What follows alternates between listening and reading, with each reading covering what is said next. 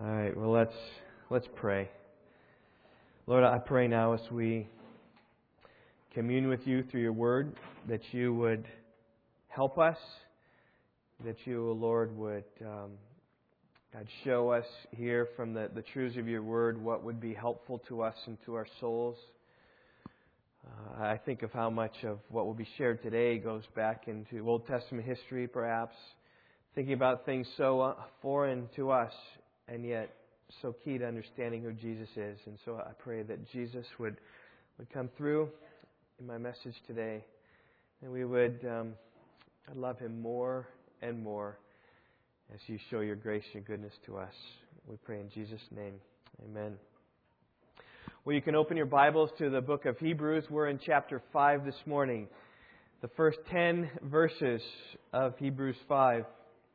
As we come to this chapter, we do face a bit of a difficulty. It's a difficulty that we always face when coming into the Scriptures because we live at different times than the people to whom the Bible is written. Sometimes it's a bigger difficulty than at other times, and today it's a little bit bigger as it deals with priestly things.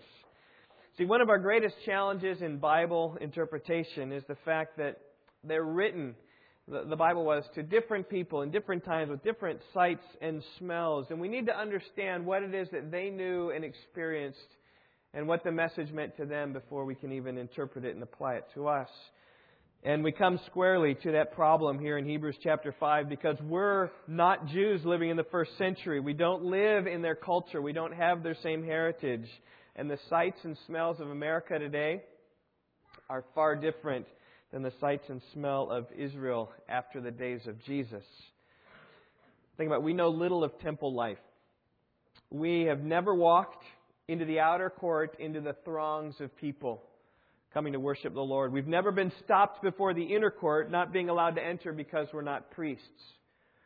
We've never seen a priest dressed in his priestly garments. We've never heard a priest offer up his prayers to God. We've never experienced the drama of the Day of Atonement, when the high priest enters the holy place just one time a year to atone for our sins. We've never tasted of what it is like to anticipate, will He come out or not? We know little of the many sacrifices offered to God. We've never approached a vendor, shelled over a few shekels in response to given an animal that would soon be slaughtered for our sins in our sight. We've never heard the sounds of the animals being offered as sacrifice. We've never smelled their flesh. We've never seen the life go out of a lamb with just have its throat slit.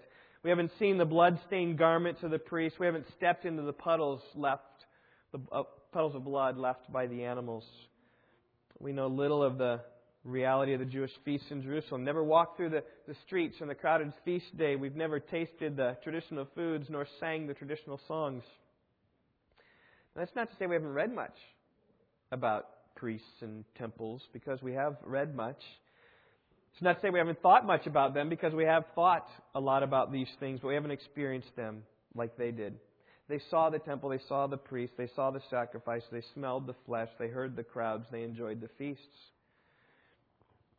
In fact, some of them, to whom the book of Hebrews is written, had an inside track on this. It says in Acts chapter 6, verse 7, that a great many priests were becoming obedient to the faith.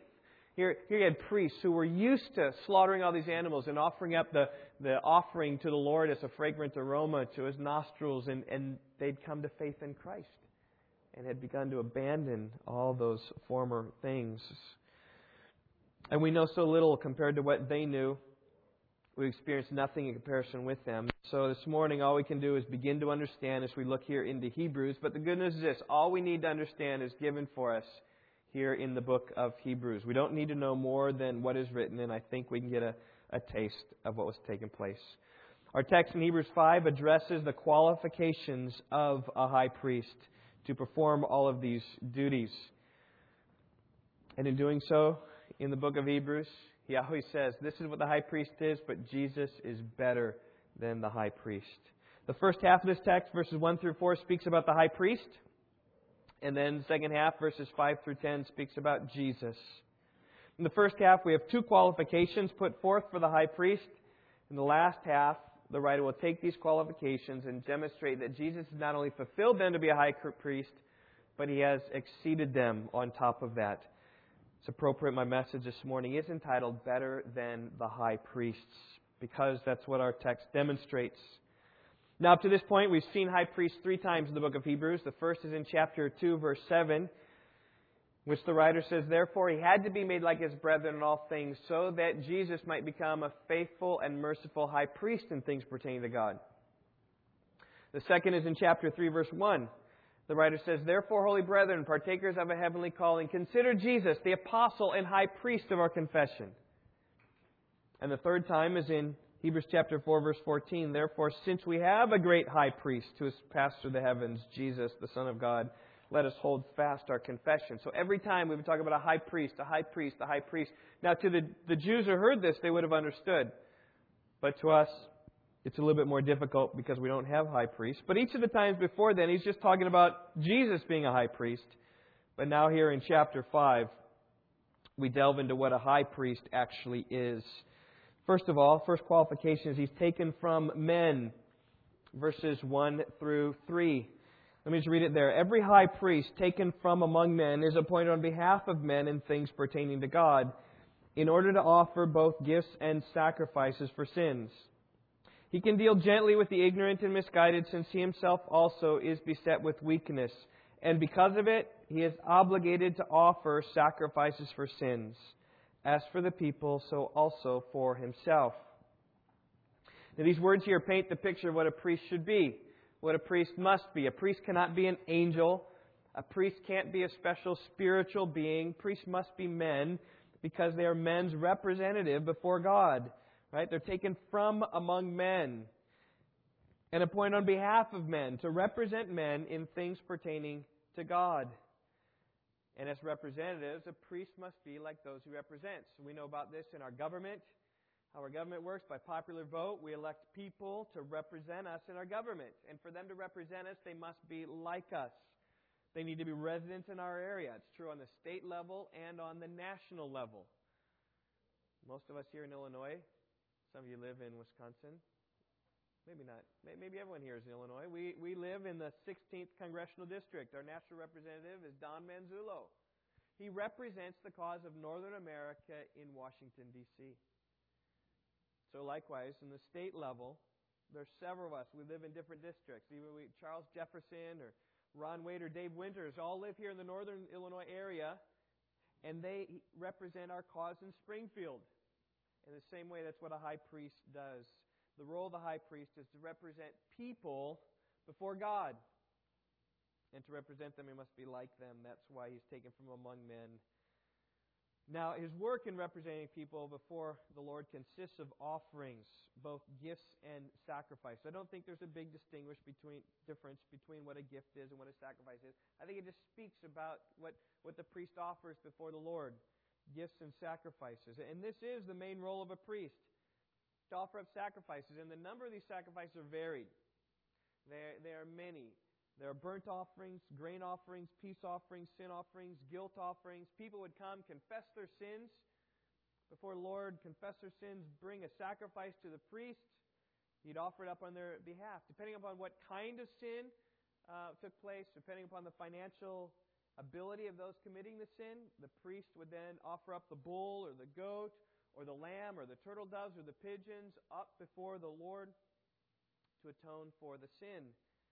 The number of sacrifices offered by the priest were many, not only just people bringing them, but also throughout the year, calendar year, there were many different types of sacrifices as well. Every morning they offered a lamb. Every evening they offered a lamb. Every Sabbath day they offered 2 male lambs. On the first day of each month, they offered a sacrifice. 2 bulls, 1 ram, 1 male lamb, a tenth of an ephah of fine flour. On the 15th day of the first month, they offered more sacrifices.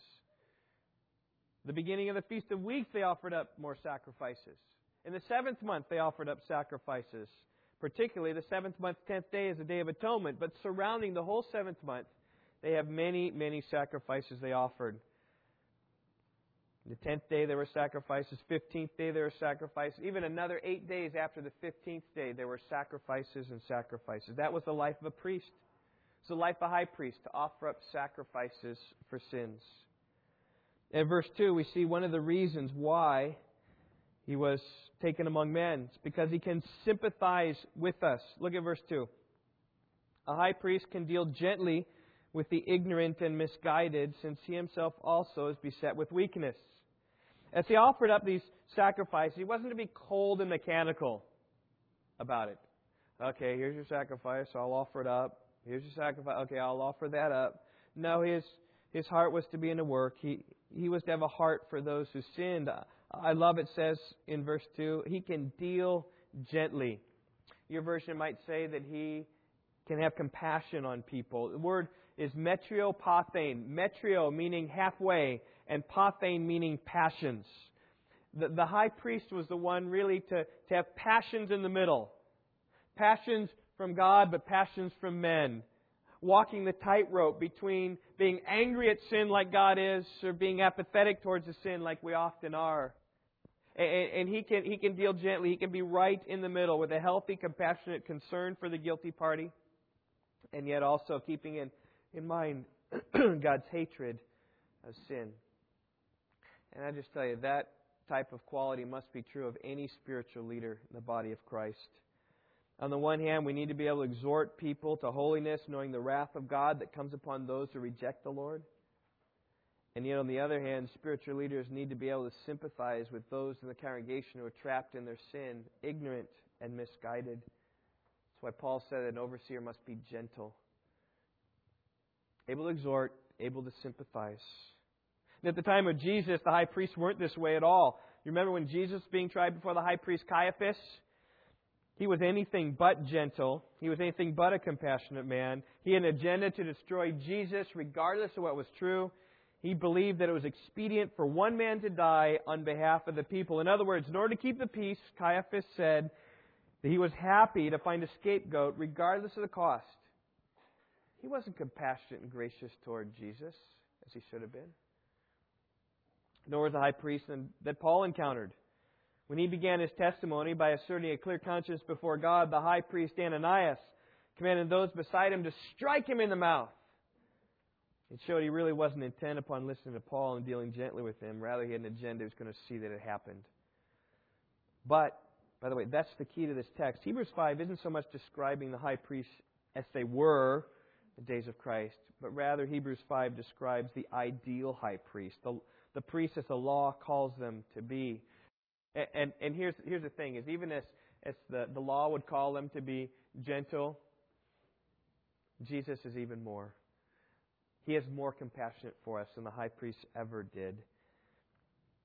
The high priest must be taken from among men, appointed on behalf of men, able to deal gently with wayward sinners, aware of his own weakness, is what it says in the end of verse 2. He can deal gently because he's also beset with weakness. The high priest was supposed to be a humble man, knowing his own weaknesses. And verse 3 then speaks about the implication of his weaknesses. Because of his weakness, he is obligated to offer sacrifices for sins, as for the people, so also for himself. I believe verse 3 has an eye towards the Day of Atonement. It's recorded in Leviticus 16. You might even write that in your Bibles right there. Leviticus chapter 16 speaks about the Day of Atonement.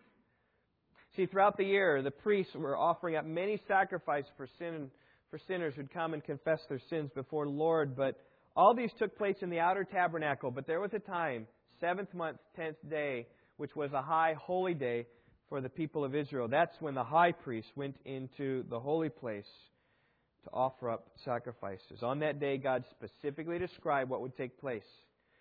He said, I want the priest to wash himself with water. And then I want him to put on himself the robes, the priestly garments. And then, as he comes before the people, he's take a bull, a big cow, and slaughter it before all the people. He himself was to take the knife and to slit its throat while it's struggling, the ring in its nose, trying to struggle to get free. And he's to take the life of that bull right in front of all the people. And according to Jewish literature, he'd lay his hands upon the head of the bull and would say this, O God, I have committed iniquity and transgressed and sinned before Thee, I and my house and the children of Aaron, Your holy people.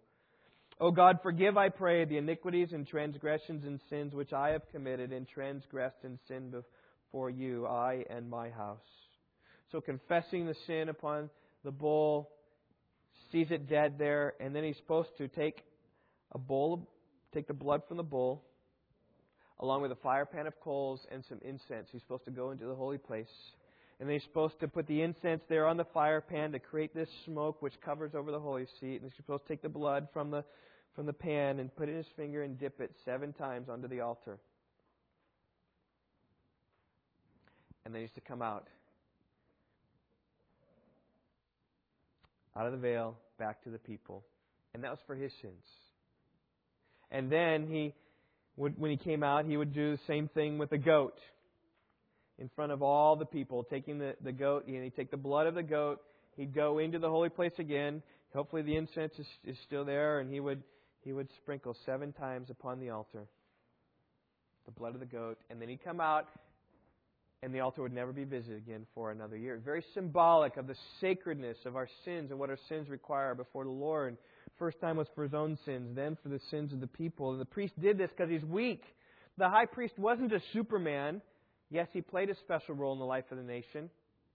He played a super special role. He was the top spiritual leader. And think about when Jesus was before the high priest. I mean, he became the top political leader as well. So he was the Pope and the President all combined into one person. Such was the high priest. But he wasn't a superman. He was weak. He was a regular man taken from among men. As they say, the best of men are men at best. Well, there's the first qualification. He must be taken from men. The second qualification is he must be appointed by God. Look at verses 4 through 6. Particularly, though, the human priest is verse 4. And no one takes this honor to himself, but receives it when he is called by God, even as Aaron was. The point here is simply this. Nobody says, I want to be a high priest when I grow up. You know, you ask children all the time, what do you want to be when I grow up? I want to be, when I was little, you kids know what I wanted to be when I was growing up? When I was about, let's say, I remember 4th grade, we did those bubble things. I wanted to be a professional Major League Baseball player is what I wanted to be. But nobody can fill in and say, I want to be a high priest, because a high priest isn't something you ascend to. It is something which is appointed to you by God. Case in point is Aaron. It wasn't Aaron's idea to become a high priest. The initiative was all of God. You can read about it in Exodus chapter 28, verse 1. God told Moses to take Aaron and make him a priest. Down through history of Israel, there's always been those who sought out the priesthood for themselves.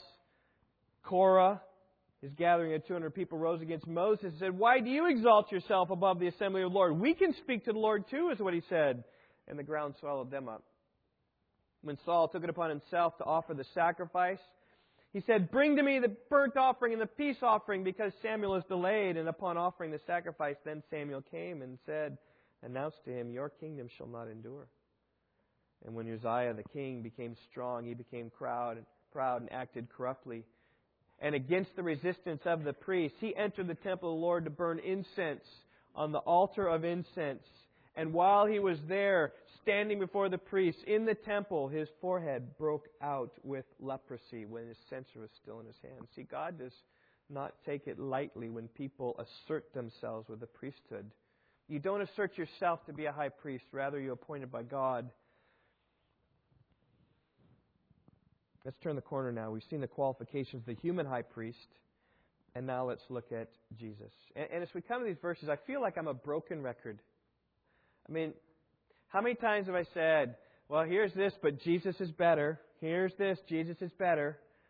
I mean, this is because this is what the writer of Hebrews says. He says, you give me angels, I'll show you how Jesus is better. You give me Moses, I'll show you that Jesus is better. You give me Joshua, I'll show you that Jesus is better. And now we take the high priest. You take the high priest, the most high and lofty, President, Pope combined, and I will show you how Jesus is better than the high priest.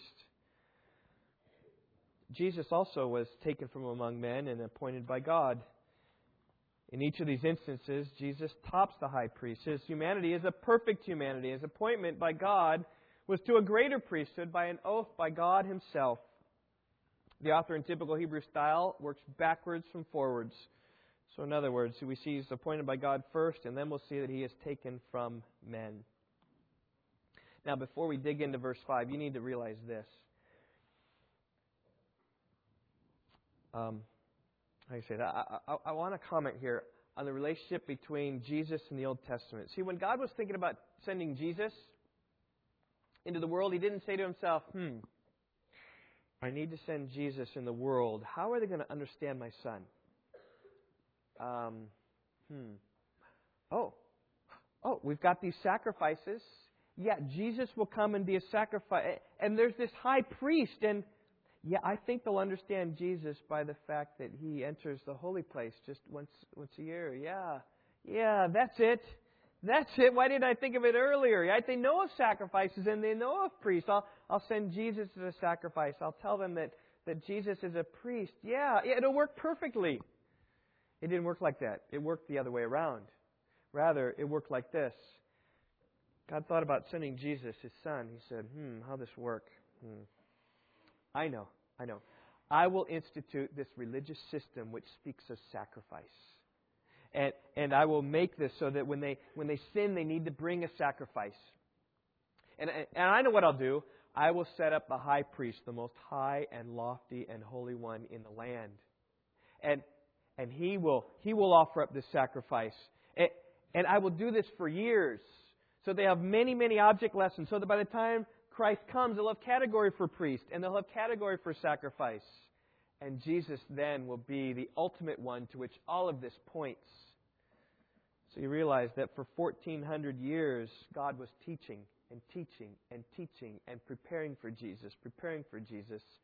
And I'm sure that when the Day of Atonement came and they offered up, I said, boys, learn it well. Learn it well, because there's going to be one coming who will ultimately enter the Holy of Holies, who will be the perfect sacrifice for us. And so when Jesus came, the high priest had already been established by God for the purpose of teaching about Jesus. So as we read here in verses 5 through 10, it's not that Jesus merely happened to fulfill all the offices and qualifications of the high priest. That was intent and design from the beginning. Let's see, He's appointed by God. Verse 5. So also Christ, just like Aaron, did not glorify Himself so as to become a high priest.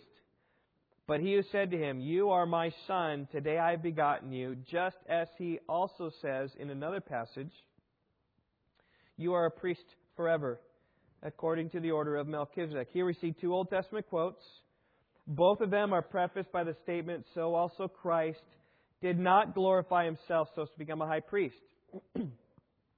First one here deals with the way that Jesus was appointed a son. The second one deals with the way He was appointed as a priest.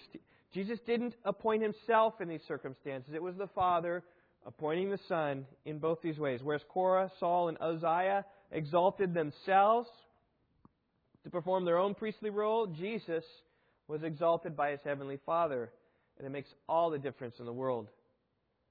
In fact, Jesus said in His ministry, John 8, verse 54, If I glorify myself, my glory is nothing, is what Jesus says. A little later on, He says, It's my Father who glorifies me. And as God has glorified Jesus, it means everything. His glory far exceeds those of the high priests. Their appointment came in the line of other priests. Their appointment came in the line of other men. But Jesus appointed the high priest by a decree from God Himself. It says in Hebrews 7, verse 28, that the law appoints men as high priests who are weak. But the word of the oath, which came after law, appoints a son made perfect forever. And the word of the oath we're talking about is this word right here, You are a priest forever, according to the order of Melchizedek. The appointment to the role of high priest by the law appoints weak men, but the divine appointment makes a son perfect forever. Here we see the Son coming in verse 5. You are my Son, today I have begotten you. It's a quote from Psalm chapter 2, verse 7. It speaks about Jesus being the Son of God.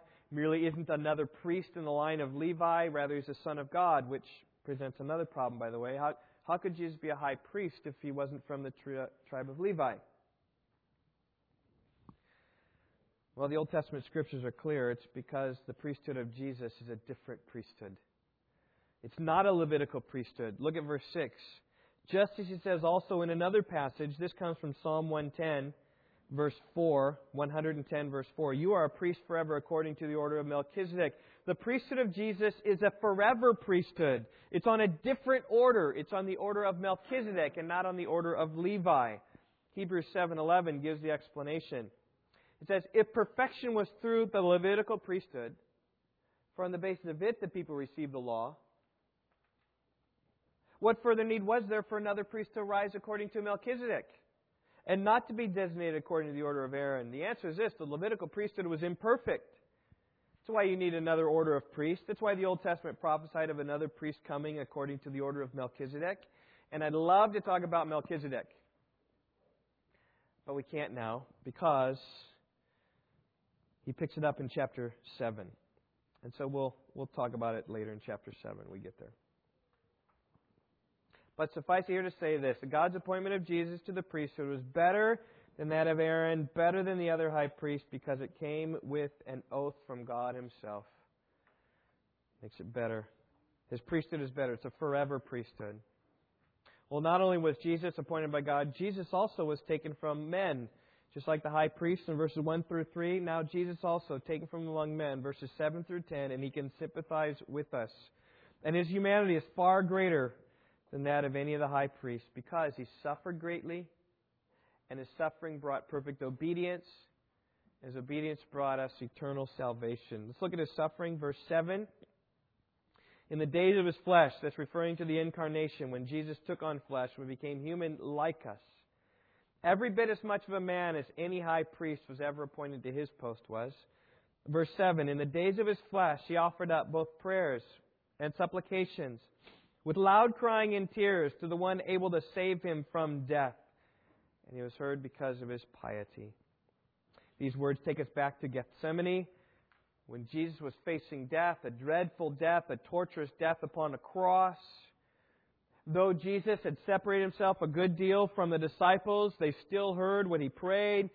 And He prayed, my Father, if it's possible, let this cup pass from me. Nevertheless, not what I will, but what You will. I'm sure spoken through groans and cries and tears.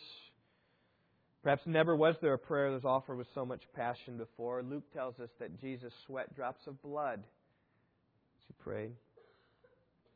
And now imagine Jesus, our high priest. He can sympathize with us because He's gone through trials. He can deal gently with us because He has been a man. He also knows how to pray.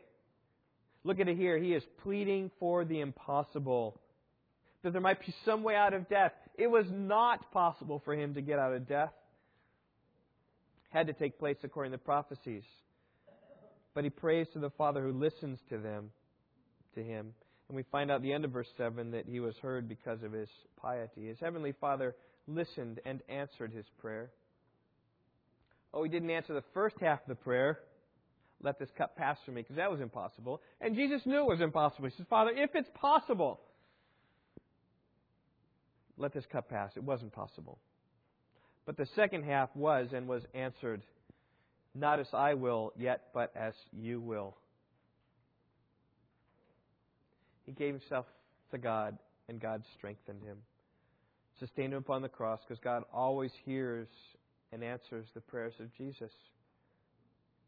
And I'm so thankful we have such a great high priest, aren't you? You know, many people, when they come to Christ out of Roman Catholicism, inevitably have this discussion with their family. They say, well, if you turn your back on the church, how are you going to have access to God? You need a priest, don't you? And often the answer comes from the new Christian, oh, I don't need a priest. I can go directly to God through Jesus. And there's a measure of truth in that. But the fact so often missed is this: we need a priest. We need a priest. And the good news is this: we have a priest, Jesus Christ, who pleads for us. We have a great high priest. We have the greatest high priest. Why would we want anything else? Well, Jesus was heard, verse 7, because of His piety. He speaks about His godliness. It was far better than any of the priests who walked down through the ages.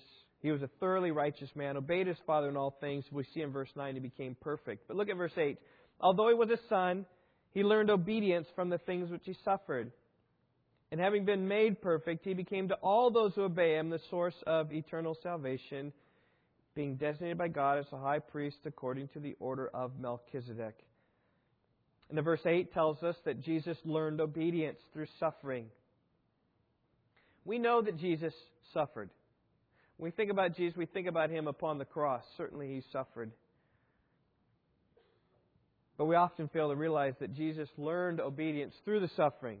Now, it's not that Jesus was disobedient before and now He's come to obey. No, that's not it. But rather, in eternity past, in heavenly bliss with the Father, there's no suffering. Therefore, little testing His obedience. But having suffered, Jesus learned obedience by obeying His Heavenly Father. And He learned obedience because He experienced obedience by obeying His Heavenly Father. And that took place throughout His life, not merely His death. Jesus said, "My food is to do the will of Him who sent me and to accomplish His work." Jesus said, "My food, what I eat, is to do the will of Him who sent me." And He said, "I've come down from heaven not to do my own will, but the will of Him who sent me." And against all His human desire, Jesus subjected Himself to the will of the Father. He said, "Not what I will, but what you will." That's what He came for. He came to obey. Even when it meant suffering, even when it meant becoming a sacrifice Himself. And that's where the priesthood of Jesus is far different than any other priest of the Old Testament. And this will come out later in the book of Hebrews. But every other priest took up an animal and offered the animal upon the altar. But Jesus was different. He offered Himself up for our sins. Hebrews 7:27. He became the perfect sacrifice for our sins. The animal sacrifices could only cover up sins. They could never take away sins. Hebrews 10:4. But Jesus can take away our sins, and His sacrifice was the last sacrifice ever needed because Hebrews 10:10 says that we've been sanctified through the offering of the body of Jesus Christ once for all. Do you believe it? Do you believe it? The book of Hebrews comes back to again and again and again. Jesus is better. Because His humanity was better than the humanity of the high priest. His sacrifice is better. Everything about Jesus is better. The result of His suffering is, here verse 9, that He became perfect. Having been made perfect is what verse 9 says. So what sets Jesus apart from the other high priests makes Him better. None of them could wear the badge of perfection. But Jesus could. Last week we saw in chapter 4, verse 15, how He was tempted in all things we are, yet without sin. Jesus was the pure, holy, spotless Lamb offered for us. And the idea isn't here that Jesus was somehow flawed before His incarnation and then became perfect in the incarnation, as if His flaws were removed through life here on earth. No, it's more the idea here is that Jesus matured into perfection through His life. Like a plant blossoms or a boy matures into manhood. That's what it's talking about. He's becoming complete. He's becoming whole. He's becoming perfect. Because even in heaven, He will be seen in His sacrificial state. Remember when all the angels around the throne, they look and they see a lamb standing as if slain. He'll bear the marks of perfection throughout all eternity, the marks of His death. And that's why God declares Him to be a priest according to the order of Melchizedek. Again, we'll hold off Melchizedek when we come to chapter 7. So as we're approaching the end of my message today, I want to focus our attention upon the end of verse 9. Really, because up till this point, there's been like no application in the text. It's been a history lesson in some sense. But I trust in penetrating your hearts, you see once again that Jesus is better than the high priest.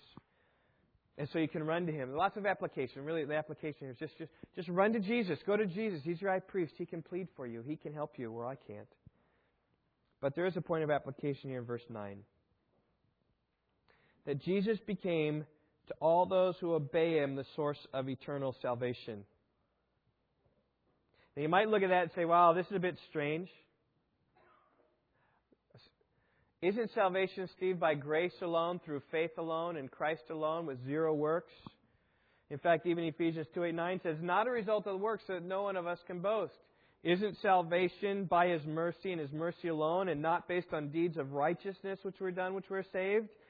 Why do we read here in verse 9, He's become to all those who obey Him the source of eternal salvation. Here's the thing. Those who know and love His mercy will obey. If you know and love His mercy, you will obey. You don't throw away obedience because we're saved by grace. As Paul says, how shall we who died to sin still live in it? We can't. We are compelled by an inner love to obey the Lord. Now, it's not to say we obey perfectly. It's not to mean that we obey to earn His favor, but it is the fruit of life that knows the Lord will result in a pattern of obedience. So I ask you this morning, how's your life? Are you obeying Jesus? Are you seeking to conform your life to His? Do you count Him as your highest treasure? And what drips off of His lips is something that you want to hear? And not some imaginary Jesus, but the Jesus of the Bible, how He's revealed Himself. When Jesus says something, do you obey? Does your heart say, yes, Lord, I believe, I obey, that's where I want to go? Or you shun Him because it's to those who obey Him who He gives eternal salvation. Obedience, the key is here, it's a sign of your faith. Your obedience doesn't save you, but your obedience shows your faith. Now, there are those who say, and I can't understand how they say, all you do is believe in Jesus, doesn't matter how you live. Well, in some sense that's true because you're saved by your faith, but the way you live demonstrates the authenticity of your faith. As Jesus said, you know people by their fruits. Look at the fruit of their life and you see what kind of tree they are. At this point also, I do need to say this, is that we can easily miss the exposition of the book of Hebrews, how these words would have been received to the original hearers. That Jesus was better than a high priest was a big deal for them. For generations, the people of Israel looked upon the work of the high priest as their biggest hope before the Lord. They knew the Day of Atonement, that the whole nation would gather around. And they would hear and see, and those who had a seat could see and watch the priest enter into the holy place and see it come out and hear the results. Did he live? Were our sins before the Lord, are they atoned for? All their hopes pinned upon this man, and now the message comes that Jesus is better than the high priest. High priests are no longer needed? Is that really the case, they would have said? Really? And it was a battle for them. They're thinking about, but the high priest, because at the time the writing of the Hebrews was written, high priests were still offering up sacrifices in the Jewish system. There were still Jewish high priests. And they could go and they could watch that take place again in this time of transition before the temple was destroyed in AD 70. And they said, is it Jesus or the high priest? What am I going to trust for the forgiveness of my sins? And here's the thing. None of us came here this morning thinking, Jesus or high priest? Should I go to the high priest or should I go to Jesus? All right? Did anyone come in like this morning? I don't think any of us did. Because the high priest just isn't even our category. It's not even on our radar screen. We've not even seen a high priest. But here's the application. Though we may not struggle with Jesus and the high priest and what's better, what we should go to, there are plenty of other things here in this hand that might pull us one way or the other. Might be Jesus or my friends. Where am I really going to put my trust for my happiness? Am I going to try to find my happiness in my friends, or am I going to try to find my happiness and joy and content in Jesus?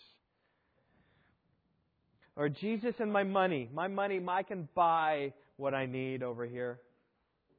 Or Jesus and my reputation. That's what's most important to me. Or Jesus and my pleasure. Yeah, that's what I love. Or Jesus, my technology, or my house, or my cars. And the list goes on and on and on and on. We may not battle between Jesus and high priest, but we may battle in our hearts with Jesus and something else today. And that's the question before us this morning is this: is Jesus your all in all? Are there any rivals to Jesus? Because Jesus tops the greatest of religious figures in all of history, the high priest. See, the Christian life is all about renouncing everything. Jesus said, if anyone comes to me and does not hate his own father and mother and wife and children and brothers and sisters, yet even his own life, he cannot be my disciple. Even your own life. Is there anything more precious to you than those things? Paul said it in this way in Philippians 3. He says, I count all things to be lost in view of the surpassing value of knowing Christ Jesus my Lord. For whom, Paul says, I have suffered the loss of all things, and I count all things as rubbish, dung, dog poop, if you will. I count all things to be dog poop in light of what I have in Christ. And that I might be found in Him, in Jesus, not having a righteousness of my own derived from the law, but that which is through faith in Christ, the righteousness which comes from God on the basis of faith. See, when you look at it from every angle, any perspective, Jesus is always better. And that's what Paul is saying in Philippians chapter 3. Everything else is like the garbage heap. Jesus is better. And this morning He's better than the high priest. He's the one who can sympathize in great humanity. He's the one who's been called and appointed by God. And I just say, church family, let's run to Him. Let's find our joy and contentment in Him and in nothing else. Okay, let's bow our heads and pray.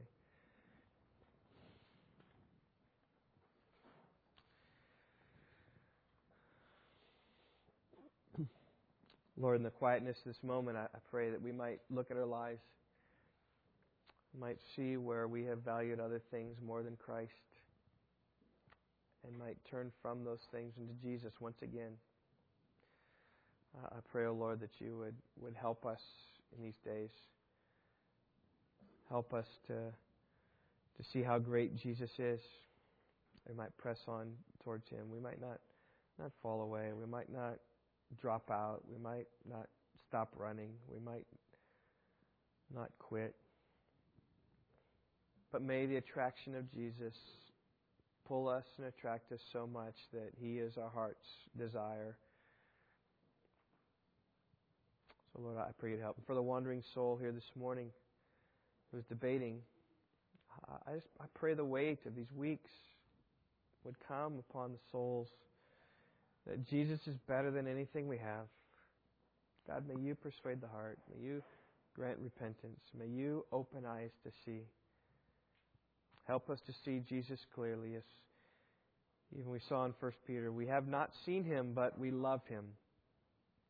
And we do not see Him now, but we do believe in Him. May we rejoice greatly with a joy inexpressible and full of glory, obtaining us the outcome of our faith, the salvation of our souls.